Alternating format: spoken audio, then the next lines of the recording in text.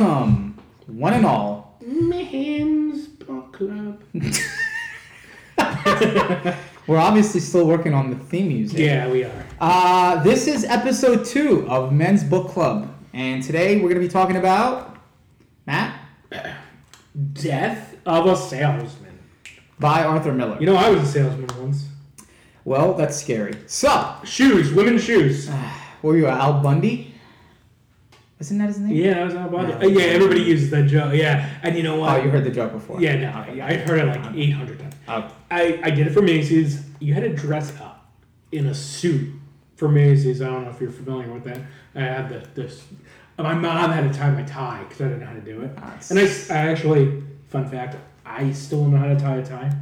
So That's embarrassing. yeah. Anyway, the women would come up to me and they would ask me to get, then the shoe, and I would come out and I would put it on them. And they would say, "How does it look?" And I would go, "Eh." And I wondered why I never made sales. I was going to say, I can't imagine why that didn't work for you. You know what the number one thing people always said to me?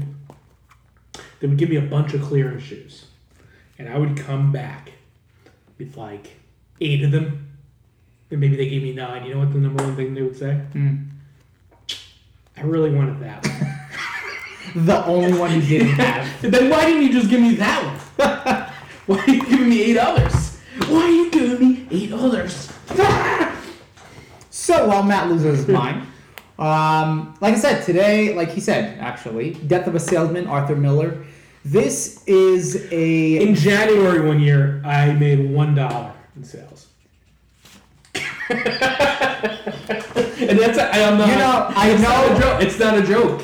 I believe you 100%. And it wasn't a pair of shoes. It was a pair of socks. I'm actually so surprised. I didn't even get commission. I'm actually surprised you made $1. So was my boss. This is all actually pretty relevant to what we're going to be talking about today, because in Death of a Salesman, there's a lot of bad salesmanship going on. This is literally, as the book I'm holding it, I'm flipping through it, it's 135 pages. It's more of a pamphlet. It is almost a pamphlet. That's so true. I love Arthur Miller. I don't know how you feel about him in general. Fun fact, my mom's maiden name is Miller. So we're like semi-related. Not even close. But, yeah. Probably not. Probably not. Your mom's middle name and his last name. My mom's middle name's not Miller. What's my mom's last name? Oh, you said maiden? Yeah, maiden. Oh, I thought you said middle name. That would be an awful middle name. I wasn't going to say anything. Hey, your mother's middle name's Miller. Yeah, I'm a big fan of Arthur Miller. First of all, I got to say, I love plays. I am a big plays guy. I love them. I love watching them. I love reading them. I love all things plays. It's what got me probably through all those English classes, because I loved Shakespeare. I loved plays. I actually loved The Crucible by Arthur Miller. There really is rarely a play that I've read that I didn't like. Crucible was pretty good. Crucible was very good. I like this one better. Absolutely. I like Oedipus. Oedipus was amazing. Yes. We'll get to Oedipus maybe one day. But today let's talk about Death of a Salesman. So I am very embarrassed to admit, as somebody who just claimed that they love plays, that I honestly only read this maybe 2 years ago. Really? Yes. It's very embedded in our culture. It's very important. It's one of the best plays out there, and I recently just read it. Did you see the play itself? No. Because that's how I saw it first in high school. They Dustin Hoffman played Willy Loman. Yes. I'm very familiar with the play, and I purposely didn't watch it all that time because I knew I wanted to read this at some point. And after I read this, just like the snob of being that I am, I think you'll like it. It's good. Although plays are a little bit different than books because it's very hard to screw up a play. Yeah, I mean, it's the same. It's word for word. Yeah, and it's like not too many. And also, I like it. And also, it was a very, very short play, so it shouldn't be that hard to keep up with. Yeah, and plays like you can't really mess up because it's like the scene is written for you. Yeah. There's a very good. This is a side note. There's a very good documentary about Arthur Miller on HBO Max. Really? That I think everybody who's an Arthur Miller fan should watch. It talks about the plays that he went through, how he kind of, what his family life was like, you know, the whole relationship he had with Marilyn Monroe, all this stuff. It's very fascinating, but it also talks about his struggle of being a writer and how difficult it was for him to finally get people to recognize him as a writer and how long that took. What came first, the Crucible or this? Crucible. Okay. But it was very, very difficult for him to get his break. And I think... Tell me about it. Yeah, you're Arthur Miller Jr. That's what you are. But yeah, I definitely think that everybody should have at least read this play. I mean, again, very embarrassed that it took me so long to read this. But you read it. So. But I read it, and I gotta say that this is, I'm not gonna say it's my favorite play, but it's definitely top 5. I'll go with that. It's definitely my favorite Arthur Miller play, so we'll go with that. But it's top 5 for me. I think, well, let's get into it. I think there are a lot of aspects in here that are very relatable to Americana, family. Okay, before we begin, I think it's such a famous play that it was even Seinfeld referenced it a bunch. I forgot what season, maybe 3 or 4 with George. I would never remember the season. I just watched Seinfeld. I think it was like season 3. George was looking for a job, so it was. Yeah, no, I know what you're talking about. But that's like how pop. Yeah, that's how popular. That's what I said. It's very embedded into our culture, and I didn't read. And you probably would find references for it in almost every show at one point. Oh, I'm sure. It's for a good reason, and for a really, really good reason. I liked it. I have this habit when I read things, I try to put Post-it flags in the parts of the book that I enjoyed. And there are more flags here than there should be for 130 pages. But I'm not going to go through all. Do you do that with every book? Yes. Okay. Yes. But I started this recently, so this is something I started doing about 2 years ago. It is smart because there is things that you read in a book that you're like, okay, you want to go back to. I used to mark with a pencil. And the 2 reasons I stopped doing that is, one, it's very annoying to. But also, it's hard to find out what page it is, right? So with those, you can just open. So right, and you just kind of you have it flagged, and it's got to be these little flag Post-its. Yeah, regular Post-it sucks. So, do you want to go into kind of giving us a little bit of a character? Do you remember the characters and I remember the characters. Yeah, with the families. I remember Willie Loman was the dad. Right. Who was a salesman, obviously. Yes. Who was, I guess he was middle-aged and he was in and out of reality, I guess is the best way to put it. Mm-hmm. Maybe on the verge of, I guess, losing his memory or his mind, I guess. Then there was Happy, which was maybe the older son who was following the dad's footsteps. Yeah. Happy followed the dad's footsteps. Yes. Biff was the one. Biff was the one that didn't have a job. And caught his dad with an affair. Right. And then the mom, I don't know. Linda was the mom. Right. And I think one of the most underrated but important characters in this play is Uncle Ben. The Rice. Right. Yes, exactly. I think he's the Rice Man. Rice Man. I think he's very important to this. He's probably one of the most integral parts. Yes. So we'll start. I mean, this kind of starts off very basic. There are a lot of plays that I love that kind of start off in the same way, where it's just set in a home. There are families there. It's a little bit dysfunctional. It feels very realistic. There isn't a lot of aspects of this that are hard to believe or hard to wrap your mind around. It's a family. It's dysfunctional. Older kids moving back home. Biff comes back from the West and gets into, he's already got problems with his dad, which we'll get to in a little bit. And, the mom is a typical mother that you'd expect. She just wants peace. She's this neutral Switzerland in the middle, which is awesome because it's literally what a mom's job usually is. But of course, there's Willie, who's this failed salesman or declining salesman. What does he vacuums? Or? Yes. Is that what it was? I don't remember. No, now I'm rethinking it. But yeah, there is. I don't think it matters too much. But no, I felt like it was refrigerators. Okay. I could be wrong. But anyways, yeah, he's a very sort of declining salesman. Yeah, where he was on top of his game, and I think he it was like a couple of years of like just not doing as well. Yes. Which is a lot of plays like that. Glenn Ross. You ever see that? No, what is that? Oh my God, that's good. It's a play. It's similar in the sense of they're getting leads for houses, Okay.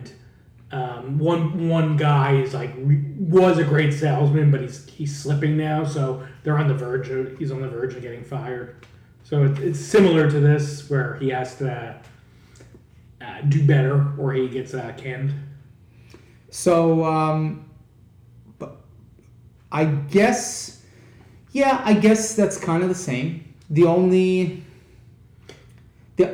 Would you think that the way? I mean, I've never honestly seen that, but do you think that there is this sadness the same way that there is to Willie? About him? Yeah, because I think anything where when you're in the top of your game, no matter what it is pretty sad to see the decline. Whether it's you're a superstar quarterback or you're a salesman, going to see the decline is not. It's pretty relatable. Yeah, you could relate to it. So he is in the same sense of he might not have the delusions of Willie to be something great, but he is close to the end of the career of selling what he was selling. Yeah, I think the best part about this entire play is that he's not fully there, right? I love stories where they are sort of between times, right? Like he's there with his family about 50% of the time, and then the other 50% is either talking, quote unquote, with his brother, or he's reliving the past, of what glory days. Yeah, and you're like kind of like he's almost like you're like, oh man, he's gonna get it. Yeah, he just kind of gets sucked into these. That conversation with his brother, which is very vague. Yes. Well, like we said, he becomes a very important part of the entire play because he's kind of the one that sets everything into motion. He's sort of the reason why things end the way that they do, even though he's not really there. But yeah, isn't he? Is he dead? Yeah, he's dead. Yes. Dead, right? Okay. Yes. So let's go through this. The dad, Willie, is a failing businessman. He's, like we said, he's on the decline. He's not making as many sales as he used to. He's getting older.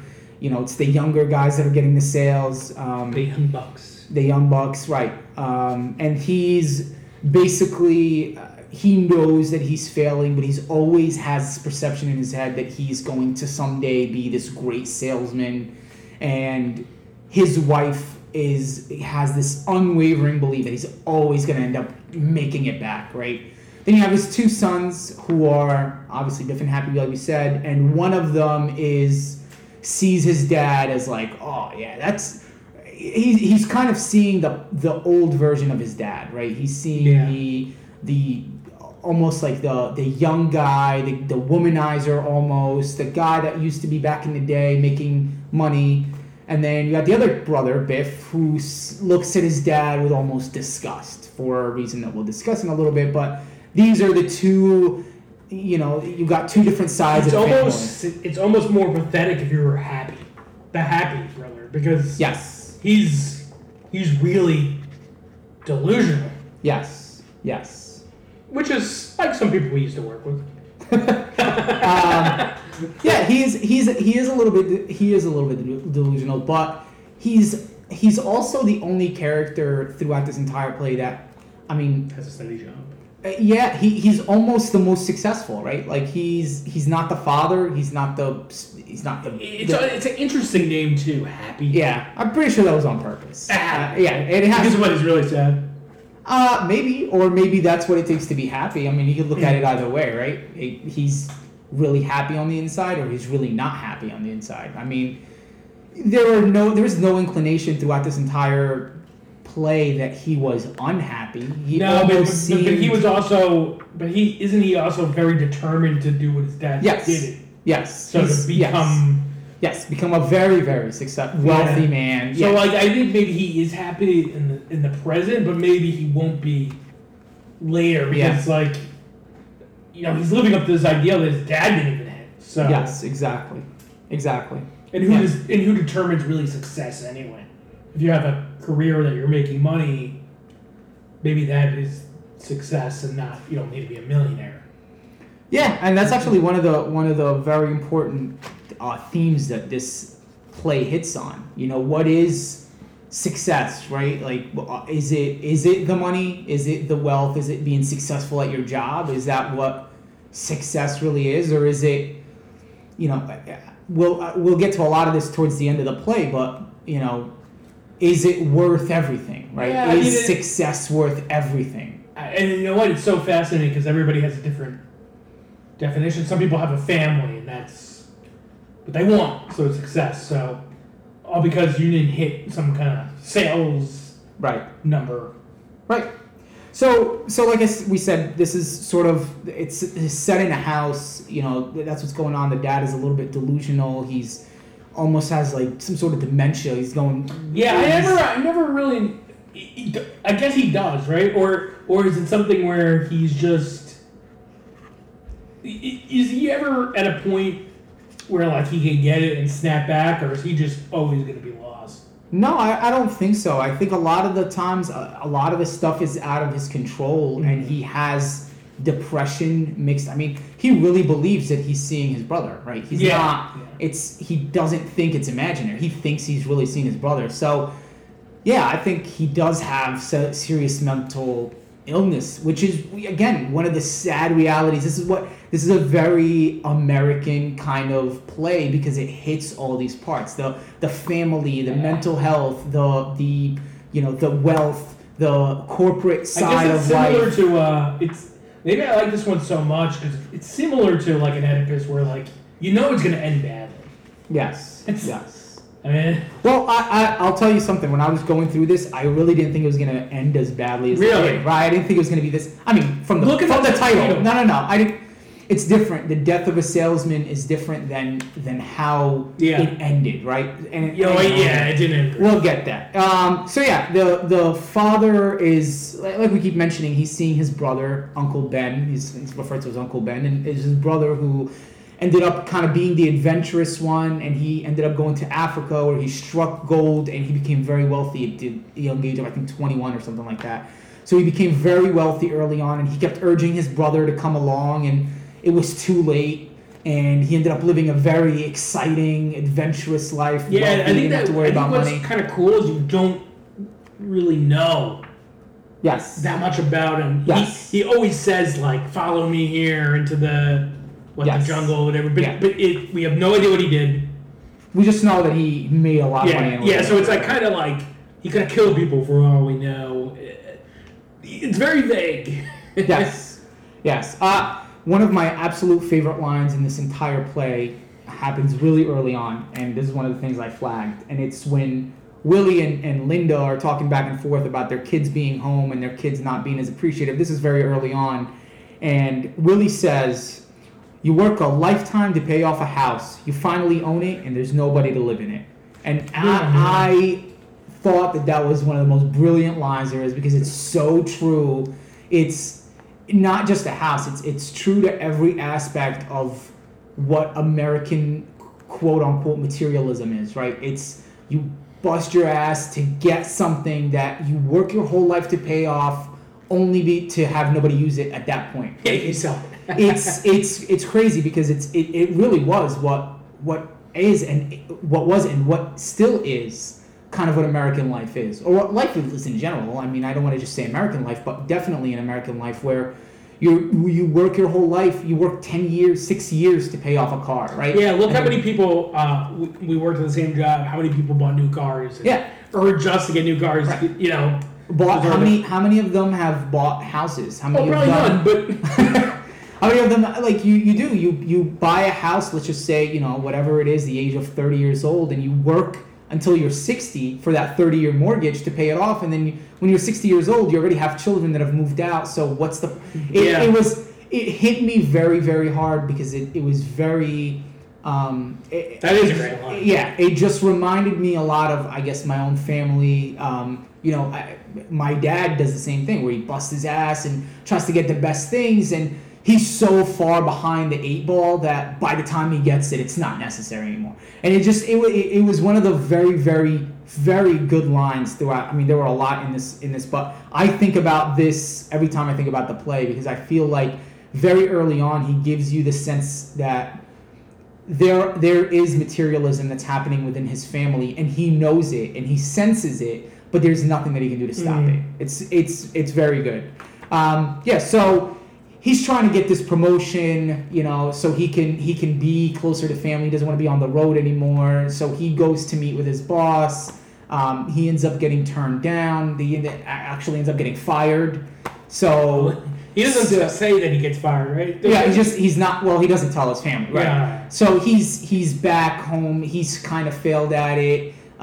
Biff was supposed to be starting this venture. He was supposed to meet with some people. He ends up failing at that venture. So it's almost like a meeting of failed people, and you find out, they end up meeting together, and it's almost like these two people who are supposed to be polar opposites, but are so similar.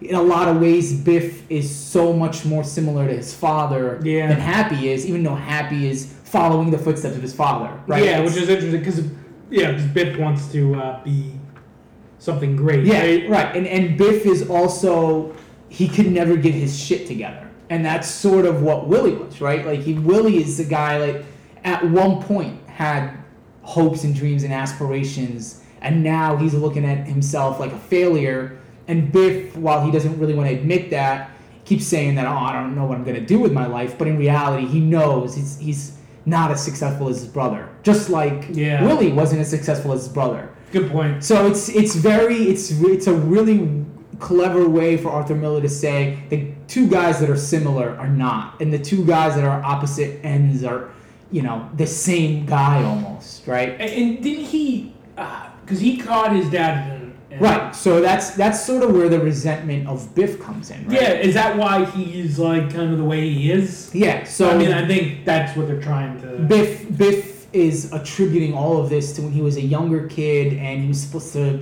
he walks in on his dad and a woman, and so his father was having an affair while he was on the road, and he remembers that his father was giving this woman stockings. She was wearing stockings, and stockings are supposed to be a representative of this luxury back then that women couldn't really get. His mother was, you could see throughout the play, his mother's fixing clothes, fixing stockings. She can't afford stocking, and yet he saw his father giving them to this woman. And Biff was he like an athlete in high school? Yes. Was like, so like, didn't that all like go to shit after that? Yeah, he was supposed to pass this math test, right? And that's kind of when I went on that. That's hard. Yeah, he was supposed. Gotta go Happy.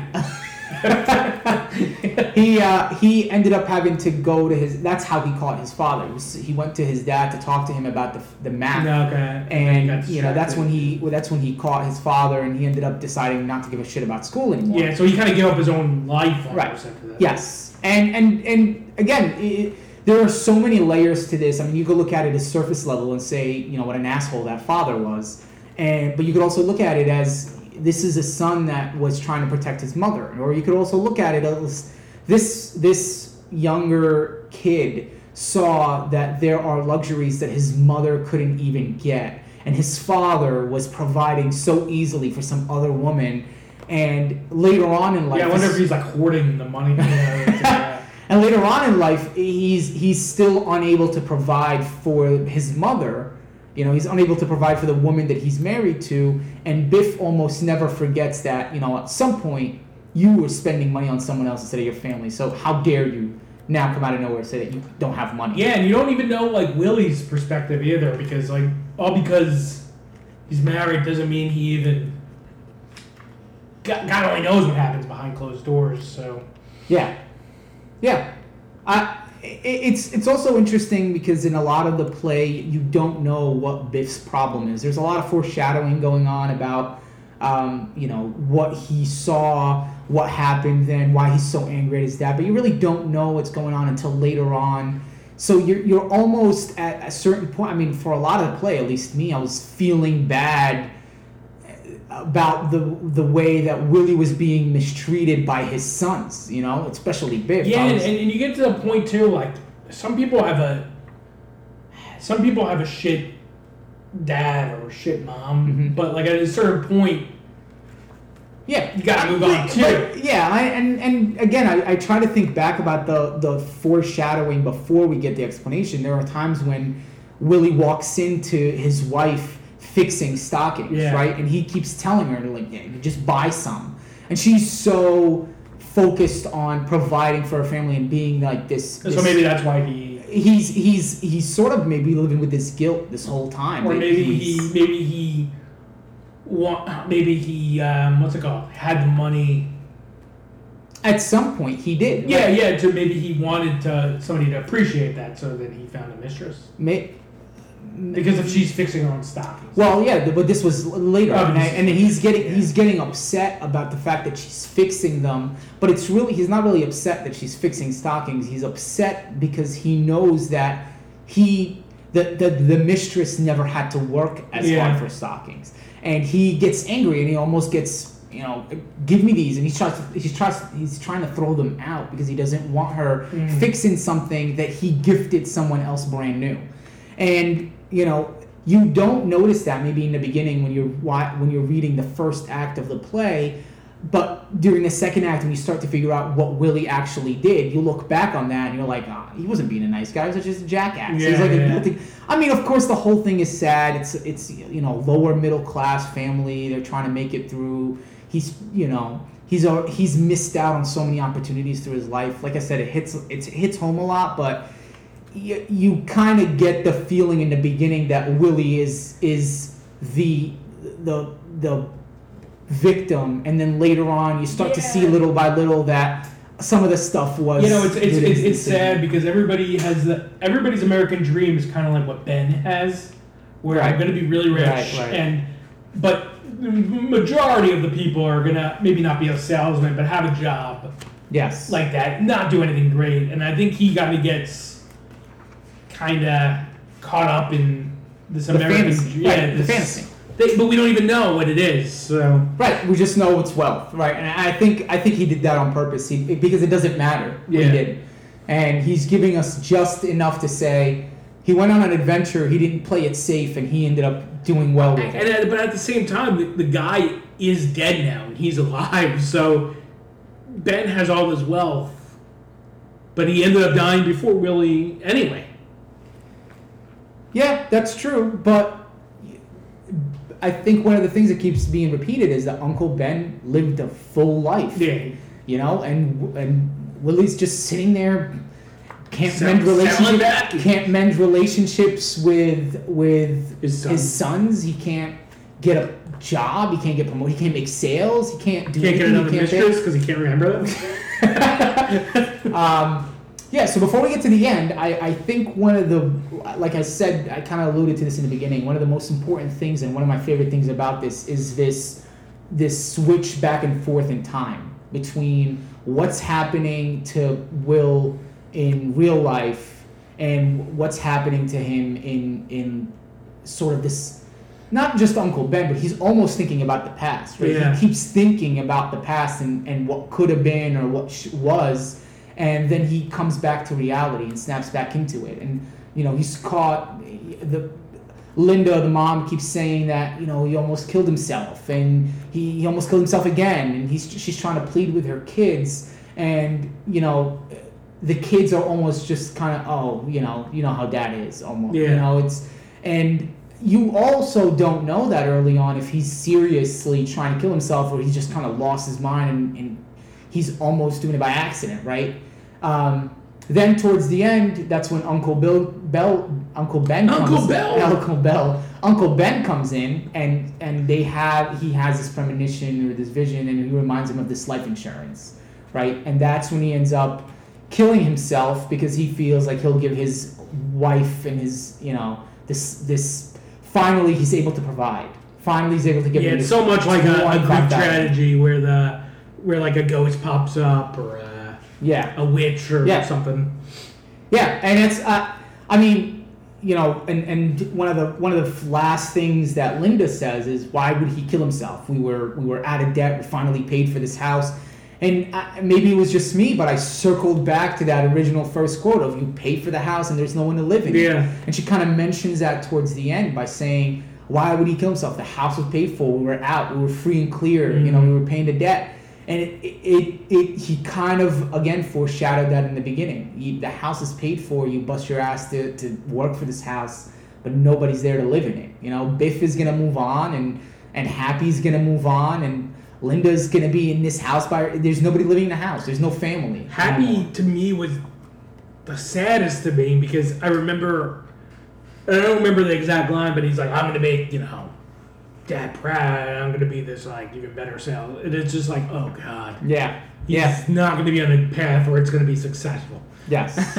Yeah. And or probably not. Like, that's true. That's true. But it was meant to be that way, right? I think a lot of it was meant to be that way. He was supposed to be almost a background character to remind you, you know, this is what younger Willie was like. Yeah. Right? He was just there. That's what younger Willie was like. And you're right. He's kind of the saddest character because his trajectory was almost set for him. He's going to be like his dad, not because he's like his dad, but because he peaked at such a young age.